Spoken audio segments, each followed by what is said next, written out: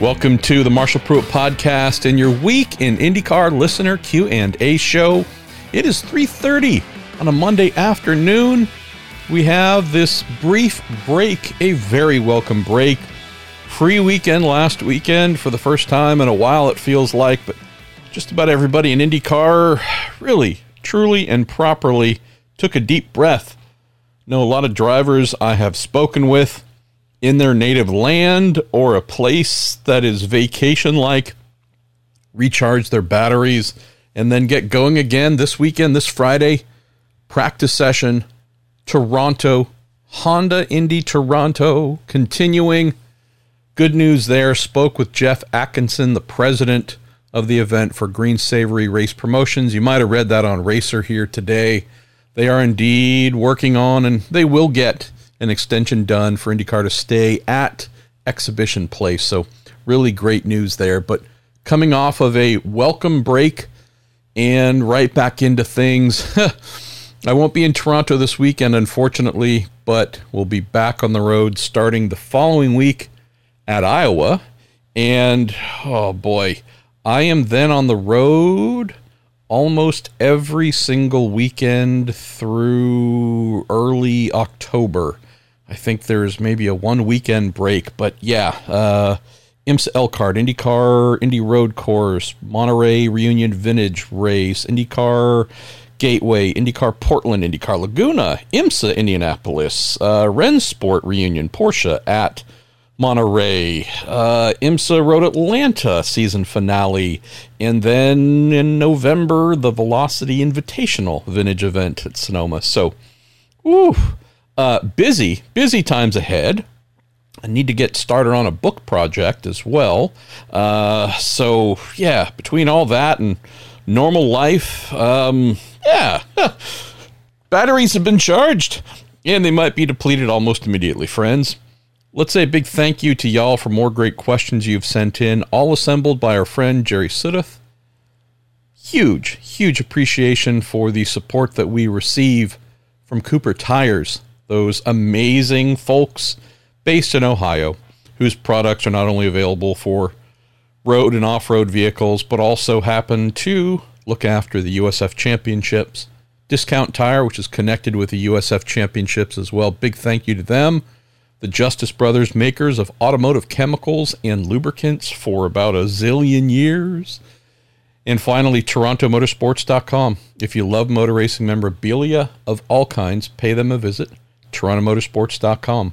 So, going to do something that I haven't done in a little while, and that is a Mash the Throttle episode. Going to try and get through as many questions as I can, as quickly as I can. I also have a lot of other writing to do. Just filed part 1 of a 3-part mid-season reflections piece, and there's a lot more words to complete. There's another story or 2 or 5 that are in the works.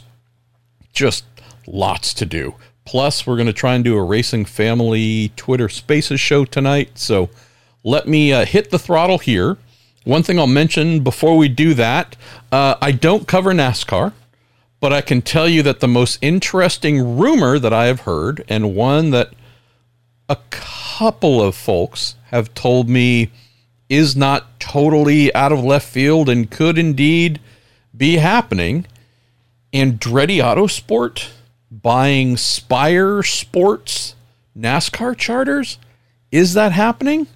Can't tell you because I don't cover NASCAR, but folks who know such things suggest that that might be happening. So if it happens, then indeed Michael Andretti and his new partners will be engaging in their, I think, no joke, is it 10th championship at the same time?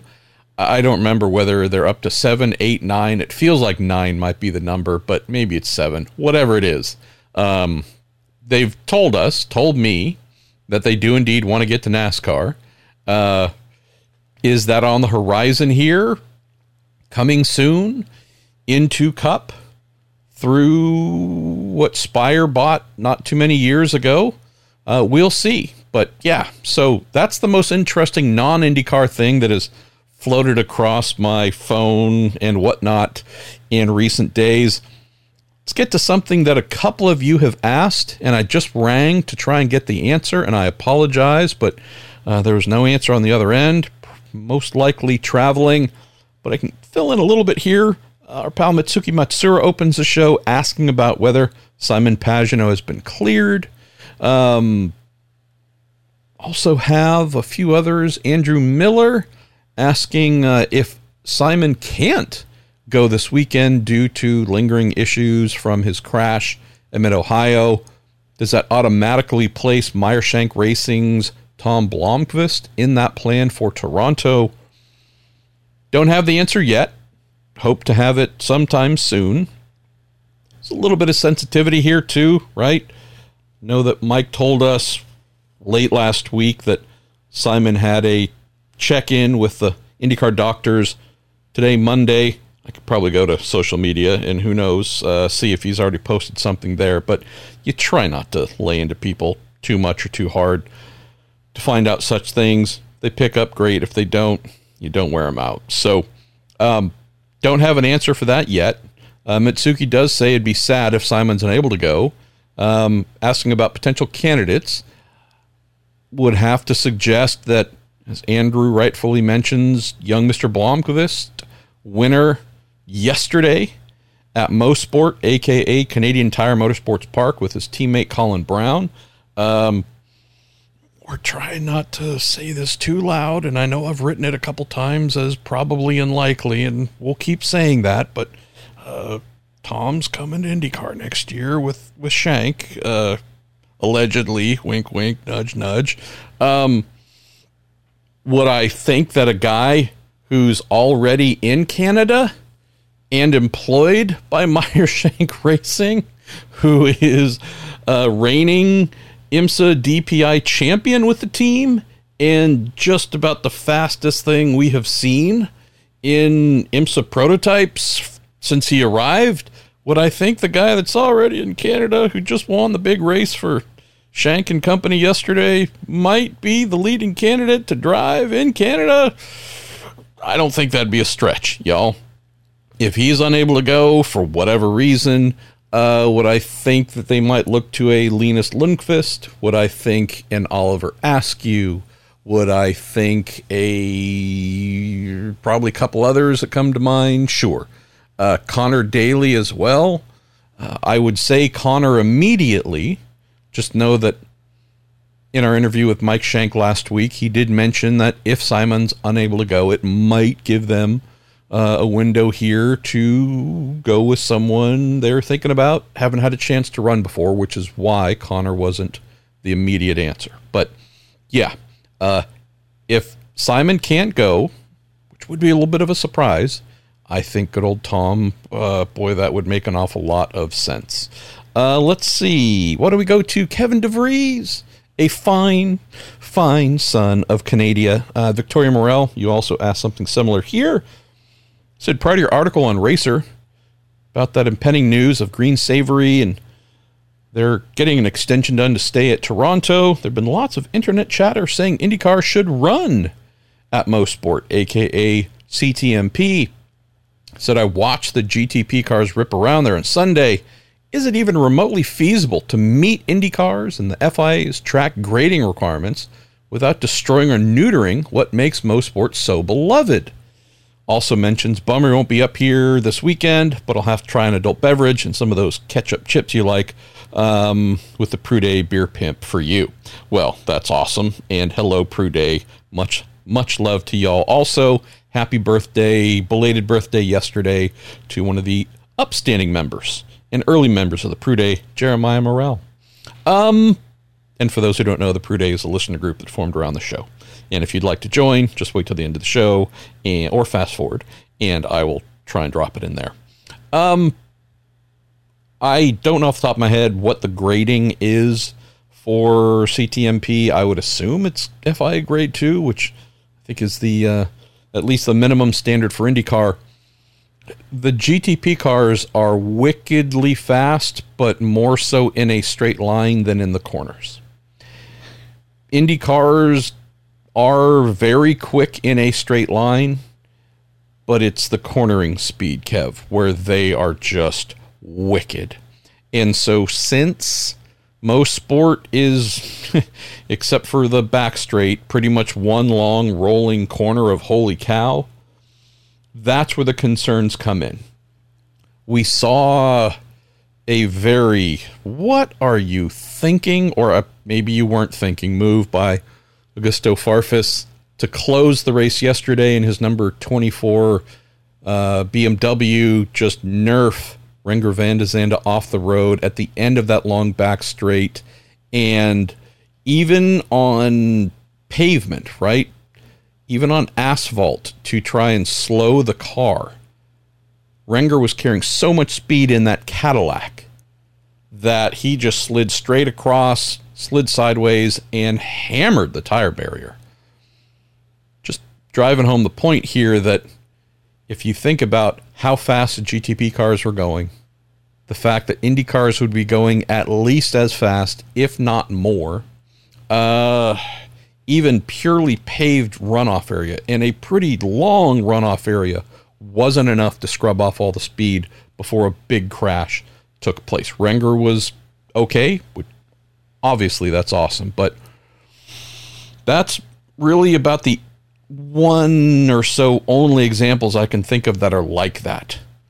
Everywhere else, you go off and crash in those many, many nonstop high-speed corners, and it's going to look like an airplane crash in an IndyCar.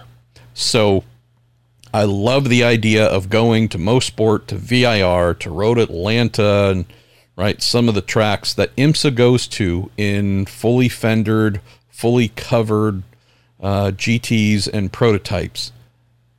Crashes there, bad crashes there, just are very different than an open wheel car with far less bodywork and material to prevent significant shattering and snapping of cars in half and that kind of stuff, where things would get out of control. So I can't see it, Kev, again, without radically pushing back pretty much everywhere around the track to make space for an Indy car. And at that point in time, I wouldn't want to see it, because I love most sport like most people do, because it is so wickedly amazing, and having to make it less of a, oh my goodness, I clinched up my shorts. I wouldn't want to do that just for one series. Ed Joris, you're asking about what's the big event you think IndyCar is working on? Could it be a doubleheader in Milwaukee? Well, no, that wouldn't seem to qualify, he says. Neither would a new course in Nashville, maybe an Atlantic City street race. Don't know. I need to check in here. I won't pretend to have great insights on this topic. I've heard that, there are ongoing discussions of where might we do something cool, new, different, and whatnot. But I don't know if I have heard anything, Ed, to suggest that there's really, truly something that would be anywhere close to actually happening. Let's see. Ed also says, Mark Miles implied that there was a new postseason event on the horizon for fall 2024. Speculation seems to be Australia. Can I suggest Japan? Well, I think someone else wrote a what the 2024 calendar might be like story in the last week or two. Just sharing that I might have written that like over a month ago. And have also mentioned repeatedly, and in the last thing that I wrote, Ed, that Argentina postseason 2024 remains the standout choice. There were questions as to whether it could be Brazil.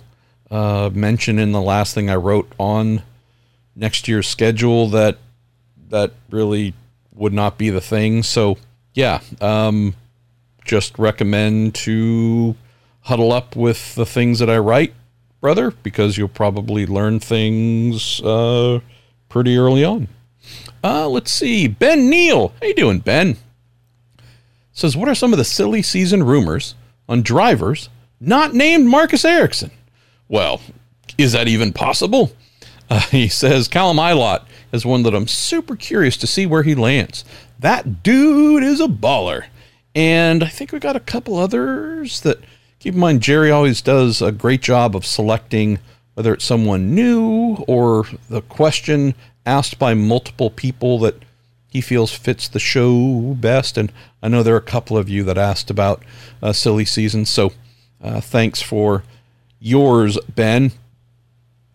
Well, if we're not talking Marcus Ericsson, and if we did real quick, we'd say that if he's not at Andretti or Ray Hall, I'll be absolutely shocked. I want to go through Guy Ilott for a moment here. I feel for Callum. Because if we were talking 2 or 3 months ago when I wrote, it wasn't my first silly season piece of the year, but I don't know, second maybe, whatever it was. And I asked around team owners, team managers, the people doing the deciding on who to go after for free agents, for whatever else. As I wrote then, I don't know, late March, early April, whenever, Ilott was the guy. He was mentioned even more than Ericsson as the number one person to pursue the end of the season. And that made total sense. Because if you look at good old Callum Ilott's results early in the season, had that really, really strong run to 5th at St. Pete, had another strong run at Texas, right? Newish guy to ovals, and hey, did really well there. There was significant early season, whoa, take a look at this Ilott guy. And hasn't been as good since. It's not as if he's been driving with less skill since then, but we can say we've seen the somewhat inevitable small team versus big team arc play out. What is that? Well, every team goes into the offseason with a plan to come up with ideas, a plan to come up with all kinds of brilliant things that are going to make their cars faster the following season. Where this goes in the same direction for everybody is everybody comes up with their ideas. That's great. Everyone hits the new season with those ideas. And as we've seen, some like Ray Hall, Letterman Lanigan, Meyer Shank, Ed Carpenter, it ain't happening. Problems. Whether they went down the wrong R&D idea paths or who knows. But bottom line is, some teams come out of their off season of speed pursuit and got nothing, just fall flat on their face. And others, like the Juncos Hollinger Racing team that Callum and his rookie teammate Agustin Canapino drive for, happen to have found some really good and useful things. Saw that demonstrated in their performance at St. Pete. Saw that demonstrated again by both drivers. Agustin in particular in his first ever oval race. The two of them were really impressive at Texas. And then things took a little bit of a step back at Long Beach. Obviously, the changing the curbing there, catching folks by surprise Saturday morning, Callum having that big crash, him being the crash test dummy, unfortunately, that really brought this to light. Weekend went backwards for him, never fully recovered. Agustin didn't have a super amazing weekend in Long Beach, but just driving home the point here that we had a really strong open to the season, a little bit of adversity at Long Beach. Callum was better for sure, kind of sort of back in a stronger position, finished 13th at Barber, I think. And from there, things haven't been awesome. I know he rallied to finish, I think, 12th at the Indy 500 after a really bad month, but the answer to the question on Callum, in terms of free agency, they have gone through as a small team that kind of sad but almost inevitable thing where had some great ideas during the offseason. Those played out early in the season, but the smaller teams, either because they don't have the right budget or they just don't have enough people, right? They might have the money, but they don't have a large enough engineering staff and dedicated departments to find these little speed improvements at all times, you get overtaken by the bigger teams that do. And for what it has looked like from the outside over the last 4 or 5, however many races, was, yep, they spent what they got and got it, and the spotlight has, for the most part, been off of Callum. And so that's why I'm hoping Toronto, knowing that they did well on the street course at St. Pete, that prior to that crash, things seemed to be good potential, at least at Long Beach. They were dreadful at Detroit. But again, hopefully they can get back on track a little bit, because if we're talking free agent value, Callum really needs to get some of that spotlight back on him. And without it, I keep hearing his name mentioned as a possibility at Ganassi. Haven't heard his name mentioned in as many places as an option as I did a couple of months ago. So that's our guy there. Let me switch over to another story I'm working on, and obviously I don't like to give away what I'm working on before I've finished it, but this probably won't surprise you, but somewhat beleaguered AlphaTauri Formula One driver Nick DeVries, I have heard his name mentioned by 3 IndyCar teams. Assuming Nick is not a Formula One driver in 2024, and assuming he doesn't decide to try and latch on to a fading dream by being reserve driver again for Mercedes or whomever, or simulator and test driver, and basically signs up to earn money by having no real chance of racing an F1 car. Assuming Nick's not an F1 as a driver and doesn't try and claw onto a hopeless scenario, he has real chances in IndyCar to consider. A conversation I've had with 1 or 2 team owner principal types about Nick has also included the following. Prior to this season in F1, there was no doubt that this guy was a absolute badass. The potential for him to continue being that remains.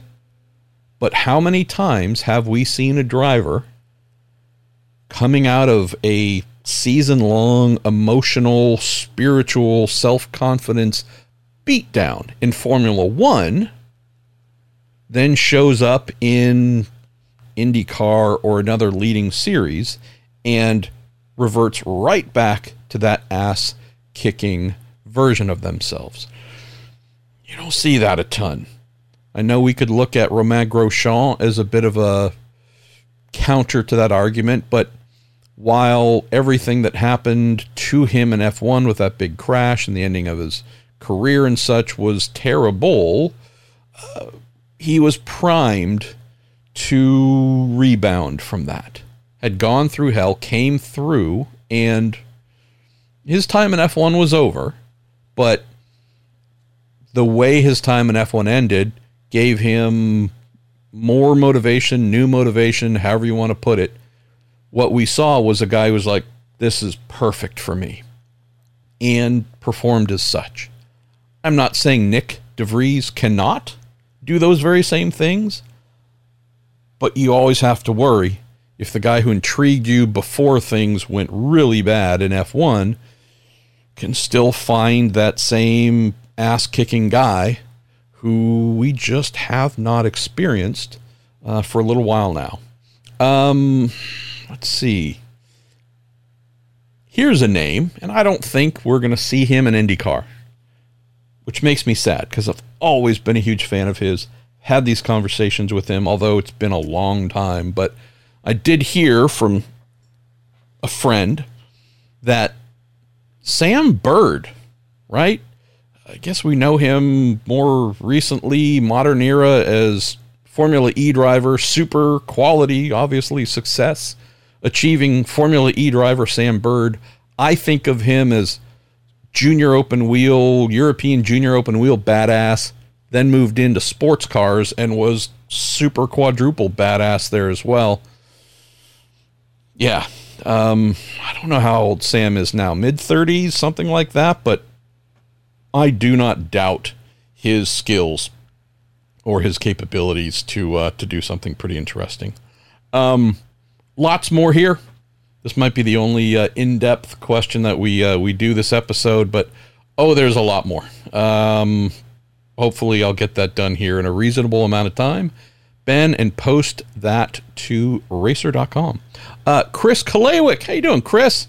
Marshall, been enjoying the technical questions lately, so I wanted to ask a question regarding aerodynamics and cars following each other. Ask away. Says, while watching the inferior open wheel series Formula One, they mentioned turbulent air and how cars cannot follow for too long without burning up their tires. Whereas in NASCAR, the draft causes the lead car to take the air and the following car to slingshot past.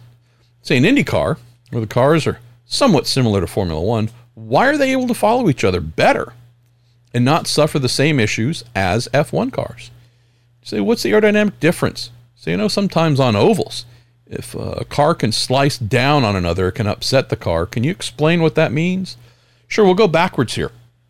So the slicing down on each other, the quote, taking air off. Yeah, for sure. And that can happen in Cup or IndyCar or any other junior open wheel series that might be out there, or I guess stock car series. It's a timing thing, right? If you are going down a long straightaway heading towards turn one at whatever oval, if you're already in the corner, you've already turned in, the car's taken a set, and it's navigating around the corner, even if it's just the early portions of that corner, you're not really at risk of losing the quality of the front of the car, it being taken away and it running off. But if it happens as you're transitioning into the corner, you can lose your downforce. So that's what happens, Chris. It's really on that turn-in phase to a corner where you're doing that transition from the straight into the corner, where someone either pulls in front of you, slide job, and takes that air off the front of the car, which then more or less sets it free. Open wheel or even a stock car, depending on the track, and there's a lot of marbles up close to where they're running, or vice versa, someone chopping down on you, whatever it might be. It's really the transition that we're talking about on ovals, where this is the deal.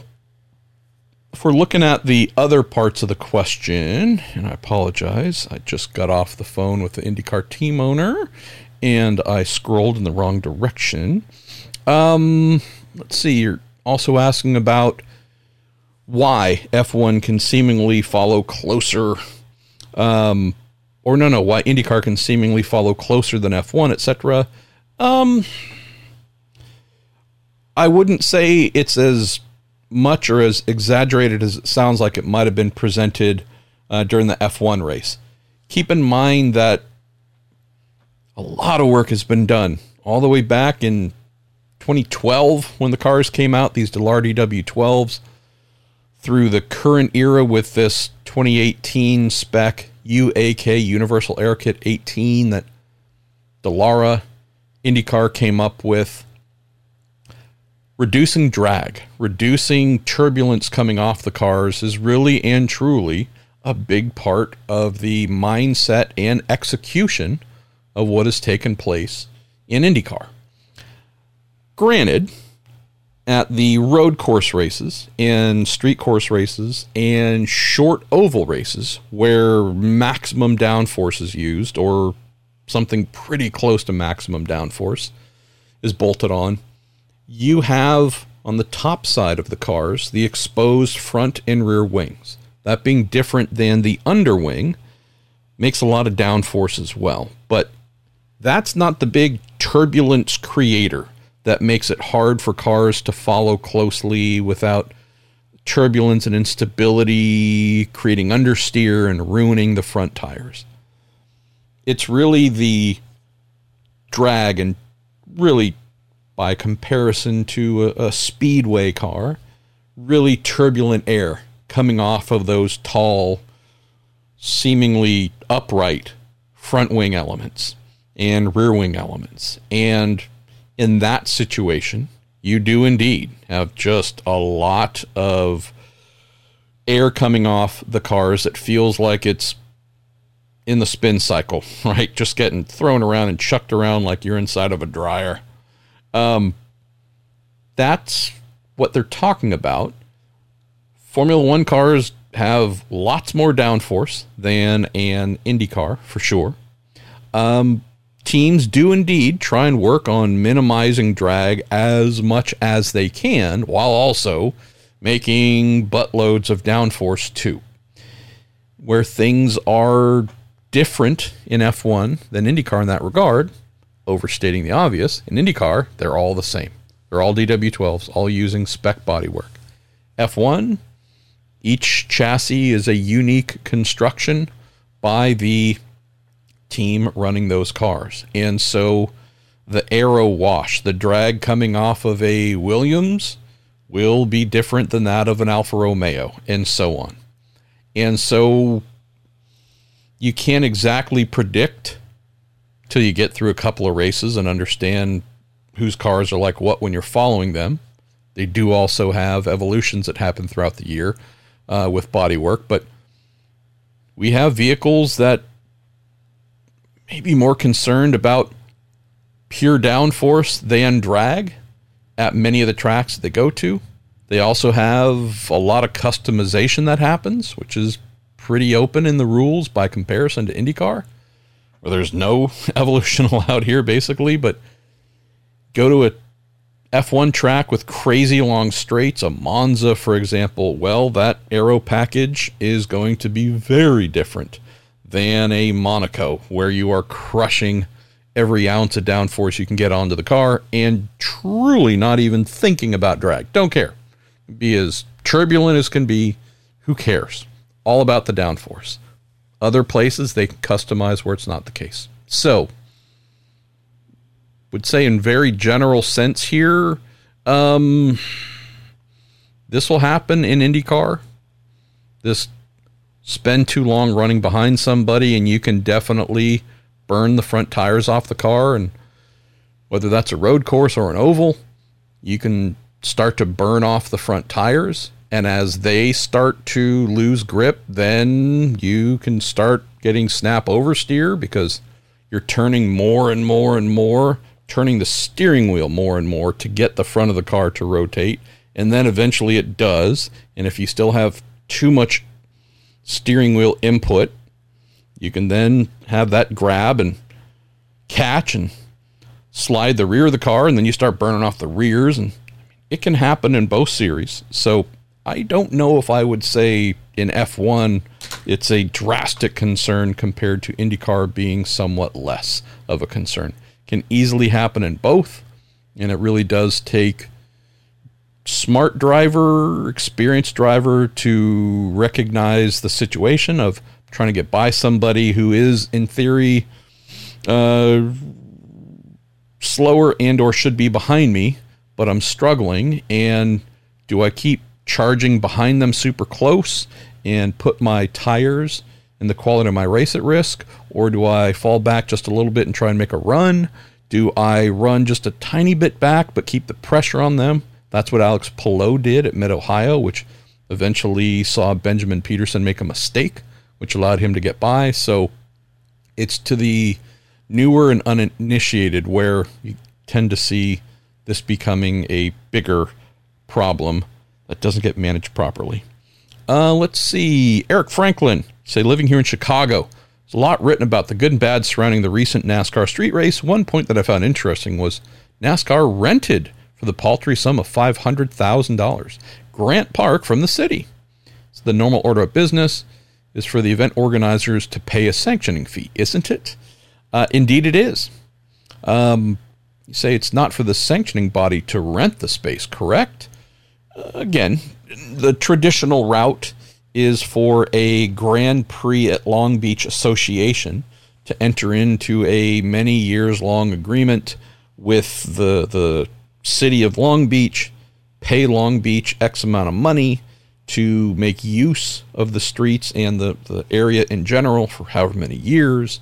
And yes, so how exactly the business gets done could vary a little bit, but you tend to have that or a Green Savory Race Promotions with St. Pete and Toronto if we're talking street races.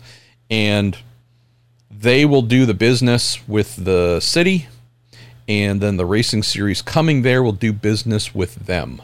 The series going straight to the city is a little bit of a non-normal thing. Granted, now that Roger Penske owns IndyCar through Penske Entertainment, we do have a case where, as the somewhat long-standing promoter of the Detroit Grand Prix, we do indeed have the people who own IndyCar also in direct negotiation doing the deal with Detroit. So there's that. You also asked, do you think this is a dangerous precedent, given that roughly 25% of IndyCar's events are run on temporary street courses? I don't. Whatever the best business case is, that's what IndyCar will do, I'm sure. But IndyCar has given no indicator to me when I've asked about, hey, do you want to start a race promotions division? Right? And again, I realize they do promote a race through Penske Entertainment, which already existed and was already running Detroit. But does IndyCar want to start something even bigger? And they're also involved with the Iowa event. I get that. They're co-promoters among, I don't know if co is the word. I think there are 2 or 3 involved. But regardless, do you guys want to start a bigger business here and really build out, event promotions and put on more and take on more and etc.? And at least for when I spoke with Penske Corporation President Bud Denker at Long Beach, so this would have been middle of April, 3-ish months ago, he said no, we have no desire to do that. I asked that because I'd heard they were. At least according to Bud, they aren't.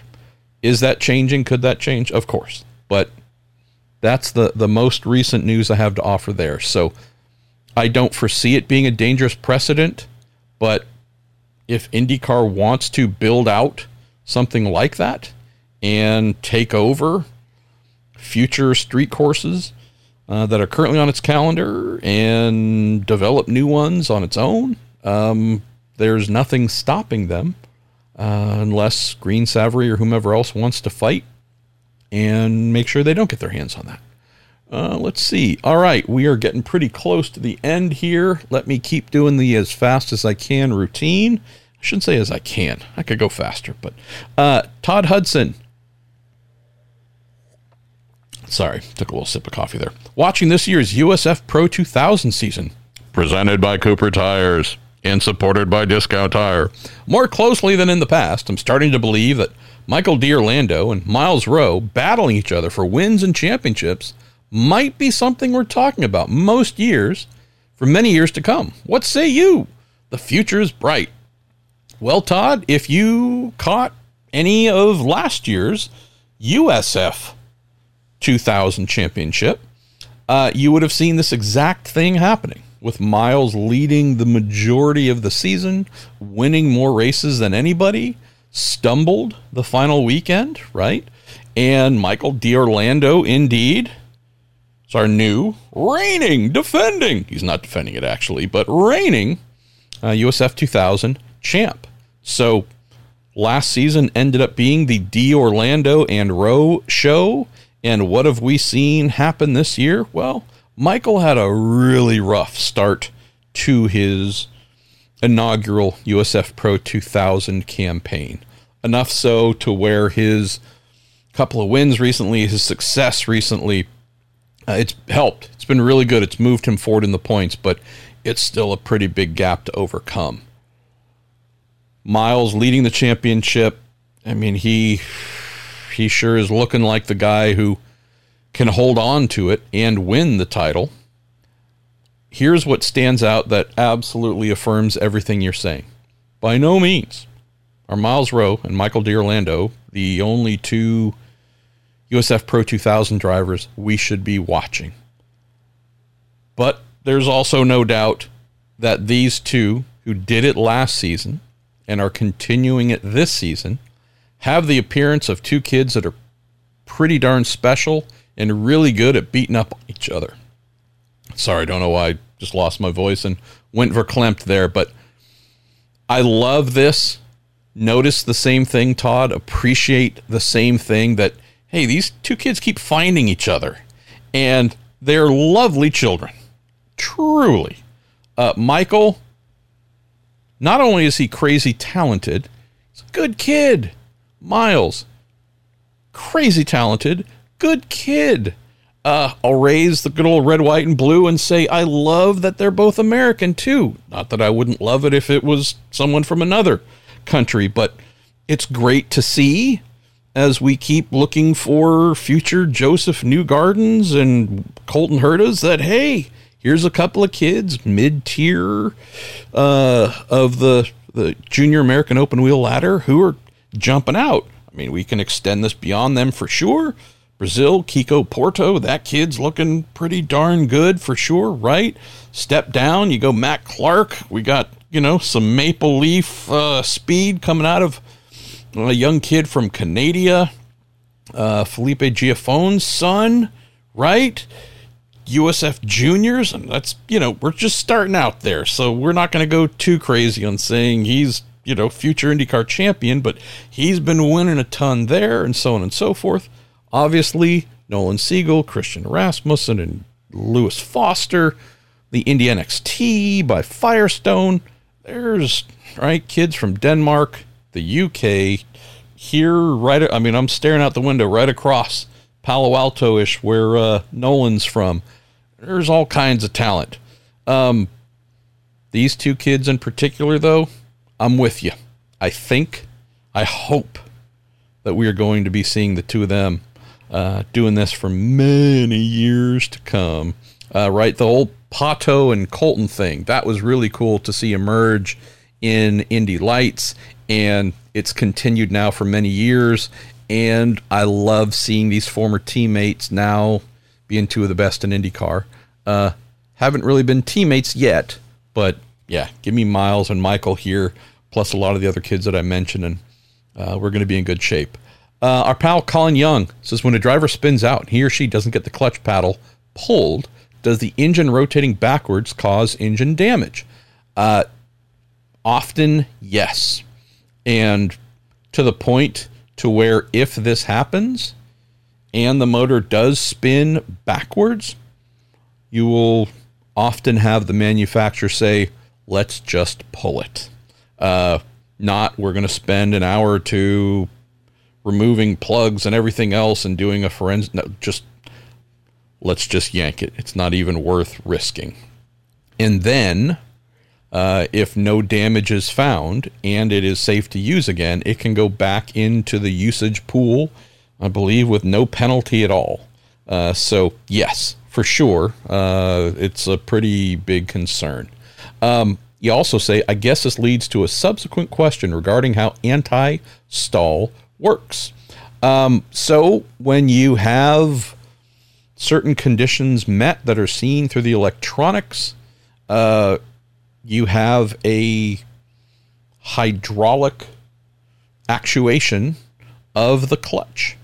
And so when conditions are seen that someone's at risk of stalling the motor, there are, again, thresholds or triggers put in place where the electronics intervene and depress the clutch to try and keep the motor from stalling. So that's how it works. Let's see. Kurt Pose, how you doing? One of our good friends who volunteers on the race weekends. SCCA volunteer. I don't recall if you also volunteer as part of USAC, Kurt. Those are the two main sanctioning bodies that provide volunteer corner workers, radio, just all levels of race infrastructure for IndyCar events, IMSA events, and so on. Thank you, Kurt, once again, for your volunteerism. He says, you mentioned August is when current IndyCar drivers can start talking to other teams to get silly season stuff really going. Was there any news on drivers from Europe being interested in coming over? Any names to watch for? Also mentioned, hope your vacation with Miss Prude is amazing. Well, it's over. We ended up having to stay home, but it was really good. Like, seriously. When I think back to this year and the period post Road America and pre-Iowa, I will think of her and just all the time we have spent together. And seriously, just makes me smile. August 1st is the most common cannot negotiate before date for drivers to get past to do such things. So basically, I think the more accurate way to put it is at 12:01 a.m. August 1st. That is when the majority, but not all, but the majority of free agents who have contracts that say can't talk to nobody, can't negotiate with nobody, that's when that moratorium lifts. There are some, maybe not as many, should say, forget the maybe, not as many, who have a September 1st, maybe in even a rarer scenario that says after the final race, right? We don't want you talking to anybody until the season's over. I don't know many of those.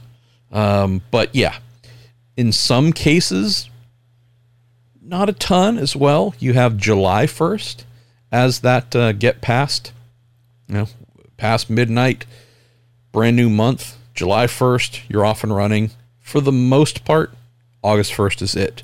Kurt, I don't want to give away all the European stuff quite yet. But let me just roll and see. Of the folks not at IndyCar who aren't named Nick DeVries, I have 5 drivers. And they aren't necessarily all European, but we can say that they race primarily in Europe. I have 5 drivers on my list. No. I have 5 drivers on that part of the list. Let me scroll up. Sorry. I would say I'm half an idiot, but I think y'all know that would be fairly drastic underaccounting. I'll just say 6 to 7 jump out as, I hear your names either somewhat regularly, or I've heard your name at least once, and from someone who is a pretty serious player in IndyCar, who could hire or recommend for hiring. A pretty decent amount, and we're barely into July, right? I do think we are going to have more names for sure, because we're not too far away from getting into that phase of F1, F2 season where there will be more folks, largely on the F2 side, whose seasons just had high hopes, didn't improve. They're going to end up in some sort of unrewarding championship position, and they know that they're going to need to find something somewhere else if they want to continue driving. And there's only so many Felipe Drugovich champion, but you don't have an F1 seat, but you're a test and reserve driver, and it's probably costing you money to have that distinction. There's only so many of those things available in F1. And so some of these kids where you go, hey, you want a race or two in F2. You finished 5th, 7th, whatever in the standings. Are you really going to try and take your money and pay to be the second, number 2 reserve, number 3 reserve? You're the backup sim driver. Like, my gosh, let's have a date with reality here. So, not quite there yet, but I would say for sure we're a month and a half away from more calls coming in, for sure, from managers by and large of those types of young drivers, either on the fringes of F1 at the moment or an F2 who are going to be led to the realization that they're not going to be racing for, testing for, doing much of anything for anyone in F1, and it would be better to try and look over here for something. All that said, I hope they don't wait too long if they have real hopes of doing that, because there aren't very many seats that I can think of that will truly be open and available for either hire, which is what it would be for the majority of these drivers, or open and waiting for the best talent to identify itself to then be hired. Don't think I'm giving you any kind of revelation here because I've said it, written it, whatever. Jack Harvey won't be back in the number 30 Rahal Letterman Lanigan Racing Honda. Team has not said anything official, hasn't published anything, nor has Jack. Just saying. Jack won't be back in the number 30. Are there a couple of drivers the team has their eye on already? Of course. Will there be more drivers angling to get into that? Of course. Same at Ed Carpenter Racing in the number 20. Ryan Hunter-Reay is currently driving. Same with Meyershank Racing, Juncos Hollinger Racing, Dale Coyne Racing, Racing. There's going to be a lot of angling, but whereas RLL will be hiring somebody for the number 30, is Coyne paying out of pocket for people to drive either of his cars? Not happening. Could there be someone hired in a couple other seats? Potentially, but business is going to be the thing that gets done in a number of available seats. Chip Ganassi Racing, lots of seats to lock down. There'll be some paying going on, but meaning to a driver, hiring of, but there'll probably also be decent amount of budgets being brought. So it would be wise for those who are thinking of looking to America, who have a resume that would pique the interest of any of those teams that I just mentioned, to let themselves be known now instead of waiting a month or two or a month and a half, because there's going to be a lot of decisions made sooner than later here, Kurt, for sure. Okay, we're going to wind down to the last couple and then say farewell. Jamie Dolinger, Marshall, just got done watching the 4-part hybrid roundtable series you did, and I hope to see more of this soon. Well, your wish shall be my command. You say my question is in the fuel consumption side of hybridization. I have zero real knowledge and understanding how all this truly works and will affect the cars next year. But for my understanding's sake, will this technology not only give the cars extra boost and horsepower electrically, but will it also reduce fuel consumption throughout the entire race? Wondering if many of the current race links split between 2 and 3 stop strategies, could this bring all strategies down to 2 stops at the existing fuel cell capacity? Great question, and I don't fully know yet, Jamie. The reason being is still waiting to learn and find out. I don't know if IndyCar is 100% determined their plans for using hybridization. Is it purely a performance enhancer, right? We know by rough numbers what they told us. It's going to replace turbocharged push-to-pass that we have right now that puts an extra 40, 50, whatever horsepower onto the motors when it's used.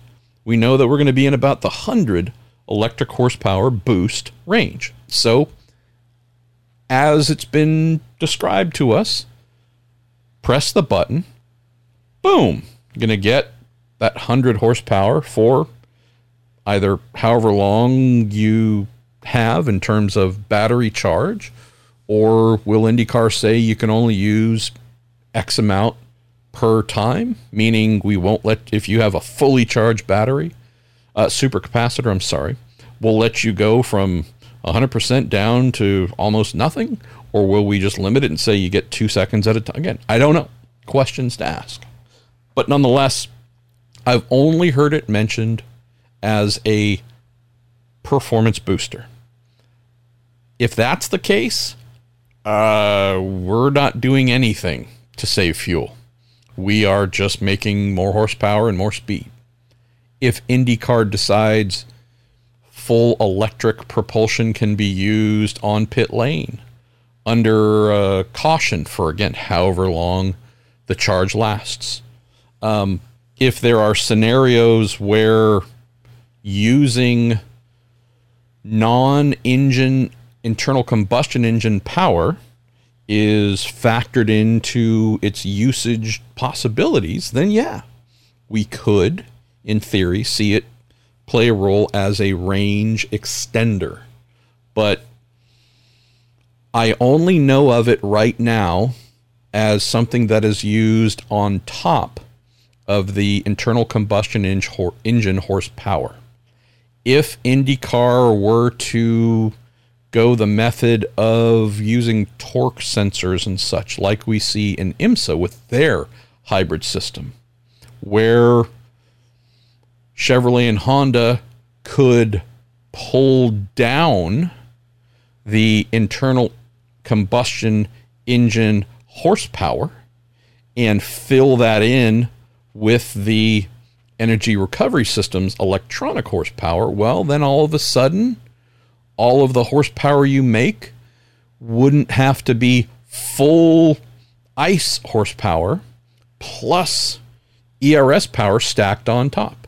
You could, in theory, be using less power and therefore less fuel from the internal combustion engine and let the, quote, hybrid side of the system, which doesn't make any sense because keep in mind the internal combustion engine plus the energy recovery system, those are two propulsion systems, therefore a hybrid since you have two things making the car go forward. But regardless, nomenclature-wise, if you're relying on the hybrid system, the battery part, the electric power part, to contribute to its overall speed by not asking the engine, internal combustion part, to make all the power, you could be doing some fuel saving. I just haven't heard that as anything IndyCar's thought of really, truly doing. So I'll have to find out. If it's something where they say, yep, under caution, you're welcome to turn the motor off. Keep in mind that the ERS system is meant to act as the starter when this happens, so no external starter needed. You could use that to fire up the ICE while rolling behind the pace car. Again, those are ways I can think of to extend using it coming onto pit lane or exiting or both. I don't know. And I don't know if there's enough charge. If I'm thinking Indianapolis 500 pit lane, that's long. That is a lot of road. Would there be enough charge to do the whole thing? Don't know. Don't think so. But more answers to follow, Jamie. John Ranjow, you are the last question above the red line of death. MP, quick question. John Ranjow, by the way, founder of the Prude. And I know he says he isn't, but I'll just give that to you because you, I think, are. Who's in the Firestone Firehawk suit? Is it a rotating intern each week? Or do they actually have a paid full-time mascot? And where does at Murderhawk 500 hide the bodies? On the latter part, I can't tell you because I've helped bury a couple of them. I don't know because I haven't thought to ask in recent years, but I was aware beforehand that it was indeed a rotating cast. At one point, and this was a while ago, like 7, 8, 10 years ago, I do recall someone from IndyCar asked me if I wanted to do it like race day or out on the grid. And I'm now regretting the fact that I turned it down. Wouldn't that have been the best? Because I would have just gone up and started pushing drivers and like kicking them in the backside and punching them and created an international incident, or at least a local incident. Not as good as stealing the pace car and, getting chased down and dragged out and handcuffed. That's kind of the high water mark to achieve among some of those IndyCar media members who remain today. That always stands out as the, wow, I'm really glad you stopped drinking. So I don't know if this rates as high as that, But yeah, me back in the day, and hopefully folks would never learn it was me, but I would have just gone full rogue. So I hope that answers your question. For those who want to join Ranjao, and for what I'm told, a couple hundred others in the Prue Day, not saying that there's a couple hundred active every day, but who get together and discuss things on Discord and otherwise, send an email to prudayrocks@gmail.com, PRUEDAYROCKS@gmail.com. It's really and truly the friendliest and my favorite group of racing fans, IndyCar fans, IMSA fans, just love racing in general, but a group of folks who really lean towards being sweet and kind and funny and irreverent. And that is my tribe. Those are my kind of people. So prudayrocks@gmail.com. They will welcome you. Okay. I am going to do a quick look down through the questions that didn't make the cut. Grant Stouter asking what lessons IndyCar can take from NASCAR's first ever street race that no one had ever attempted before, ever. It was the first ever street race in history. Feel like I might have mentioned that last week. The way that some street races are shot could certainly use a little bit more of a panoramic mindset. Like the area in and around Exhibition Place in Toronto is beautiful.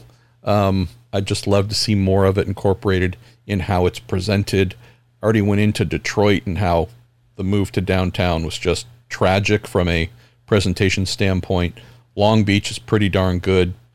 I think do a pretty good job at St. Pete, but yeah, the big cityscape look, the big tall buildings and the water nearby and all kind, like there's a baseball stadium inside the St. Pete track, the Salvador Dali Museum. Like,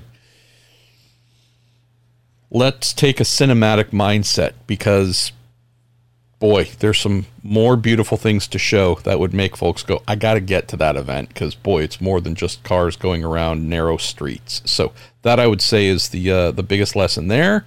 At Swinglish-ish, I think I just answered your question about will a hybrid system remove the need for remote starter? The answer is yes. Brian Friedrich, you ask, where in Carbon San Diego is Alex Palou going in 2024? Say if I was a betting person, where do you think Palou ends up next year? Again, next year, if it isn't AlphaTauri, I think he is driving that number 6 Arrow McLaren Chevy and continuing to do F1 testing for McLaren. Lance Snyder, say since silly season is in full swing, how about an update on the third engine manufacturer, which you were wrong about so obviously, and there's positive news on that front, right? Yes. Big news that Acura is going to join IndyCar. What else? Buick's returning. So now we're going to have 4 manufacturers. Or no, we're just going to have the parent company, Honda, there. And I guess, I don't think Chevy is a parent company of Buick, but anyways. Yeah, like this is just one of those things where I always want to be wrong. And I want to do nothing more than to say I'm 1,000% wrong. And I'm totally happy. Here's a big surprise, and here's a new manufacturer, and they're going to be in. That's all I want. We're just not there yet. What else do we have here? I better drink something. Jeremy Davis, good pal of the show, also asked about silly season stuff. We covered that off, brother, with Ben's question. Jeremiah Morrell, our birthday boy, also happy anniversary for you and your amazing wife. Significantly better half. We've been meaning to tell you. Sarah's, come on. Got to step it up here. You say, hey, fan community is really starting to get some excitement around the idea of new races and different markets for some races. Indianapolis probably doesn't need 4 weekends on the calendar for IndyCar. So the Midwest schedule is so compressed that it makes the average fan cash strapped by July to attend all these events. It's such a great point. So what can be done to get some date balance for regular fans who want to attend but not go broke all in a very short span in the process? don't think we have a solution to this, Jeremiah, for next year, knowing that the Olympics are going to knock out a couple of weeks in the middle of the calendar, and basically we expect compact things a bit on either side. So I don't know if next year's a solution, but I will try and remember to pose this question to whomever IndyCar speak to next about calendar stuff, to say, hey, how could we not bleed people dry in a short amount of time so they can go to more races? It's a really great question. Why don't we close with this? Because this is coming in from someone sending in a question for the very first time at Priveco. I'm not sure. Marshall, longtime listener, first time asker. Say, I'm a big fan of Felix Rosenqvist, and I'm wondering what the paddock thinks of him and his capabilities. Say, I'm hoping he doesn't get shipped downward to a second or third tier team. And mention a lot of other things here too. But say, come back to, where do you think my guy Felix is going? And how much bad luck can be excused? It's funny. Was speaking with a super close friend of his in the series, and not one of his current teammates. And they said the same exact thing. And I pretty much was saying the same thing while they were saying it. Like, if there is something bad that happens, it feels like it hits Felix first. He's had a number of things happen this year where you go, nope, not your fault at all. Had a couple, though, unfortunately. Texas being a pretty big one. Indianapolis being a really big one where you go, oh, brother. Those were potential big results for you that you didn't have because oops. Since we're doing a quick fire show as much as we can, I'll keep this short. I've gone into this a little bit in depth in my part one of my mid-season musings and reflection. Maybe I didn't there. I don't know. Maybe I did in what I'm writing and some other stuff. But I've been really happy to hear Felix's name mentioned more and more as a higher value target, higher value interest. Some teams last year that were below him in terms of quality that have gotten better. Some of those teams that might have inquired last year that were politely turned down, I think might be a decent fit for him. I don't think he's going to be back at Arrow McLaren. I really don't. And I know some of you might be going, well, duh, hasn't that already been decided? This Palou F1 thing, a little bit of a wrinkle. Not a huge wrinkle when it comes to Felix, but a little bit of a wrinkle. Meaning, what if Alex does end up signing for an F1 team? All of a sudden, forget Arrow McLaren thinking about going to 4. They need to find someone for their third car, which they weren't really planning on doing. They were planning on replacing Felix. Well, holding on to Felix would be the thing where you go, well, that makes total sense, right? I don't know. I don't know how much McLaren is looking at Felix as a, if not Palou, you're guaranteed to stay in that car. I also don't know if Felix is looking at Arrow McLaren as a, oh my gosh, I'm just going to wait until my last breath before giving up on hope of being here. Just from the outside, feels like this relationship might be kind of sort of running its course. Could he have a better time somewhere else? Maybe, right? Arrow McLaren's a really good team. Self-worth is a big deal. If you're into year 2 now feeling like, man, if we're voting someone off the island, there's no need to hold a vote. I know who it is. I'll just start swimming. I'm out. You know, it comes a time where you're like, geez, okay, it's clear. I'm not your guy. But maybe I could, no, I think there might be an underappreciated thing here of Felix starting over or moving on to wherever.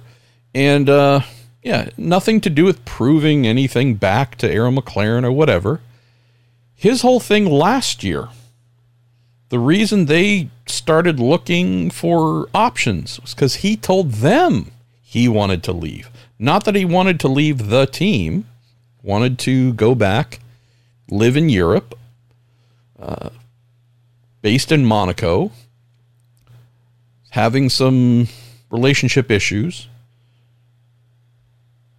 Appeared that resolving those issues would come by getting out of the U.S., going back to Europe, living there with his girlfriend, and him racing in Formula E for McLaren. They ended up breaking up. He no longer had a need. I don't know if he ever really wanted to leave, but was thinking of doing that for love. Didn't exactly work out. Not a problem. He has since found new love, which is great. Learned about that, I think, in May or something. But it's since then been a bit of a, okay. I guess I exposed cracks in my willingness to stay here. And now, if there's an opportunity, I am for certain the guy that is going to get pitched. So I look at Chip Ganassi Racing and say, man, that guy would be perfect going back there. I look at Andretti Autosport and think that guy could really do some good things there. I look at Meyer Shank. I look at Rahal. I have no doubt that Felix Rosenqvist will be, and respect the V, throw the V in there, people. Felix Rosenqvist will indeed be racing for someone, being paid, and hopefully well paid, in IndyCar next year and for years to come, because he deserves it. And yeah, like the idea of him being in new colors, new team, old team, I don't know, different team. We have yet to see the best from him. And I hope he gets at least one win before he's done here with Aaron McLaren. It'd be great for him and the team. And off we go. All right. Thank you for all the questions you've sent in. Hey, I haven't gotten a Week in IndyCar listener Q&A show done on a Monday in a little while, so I'll keep trying to get this done this way if possible.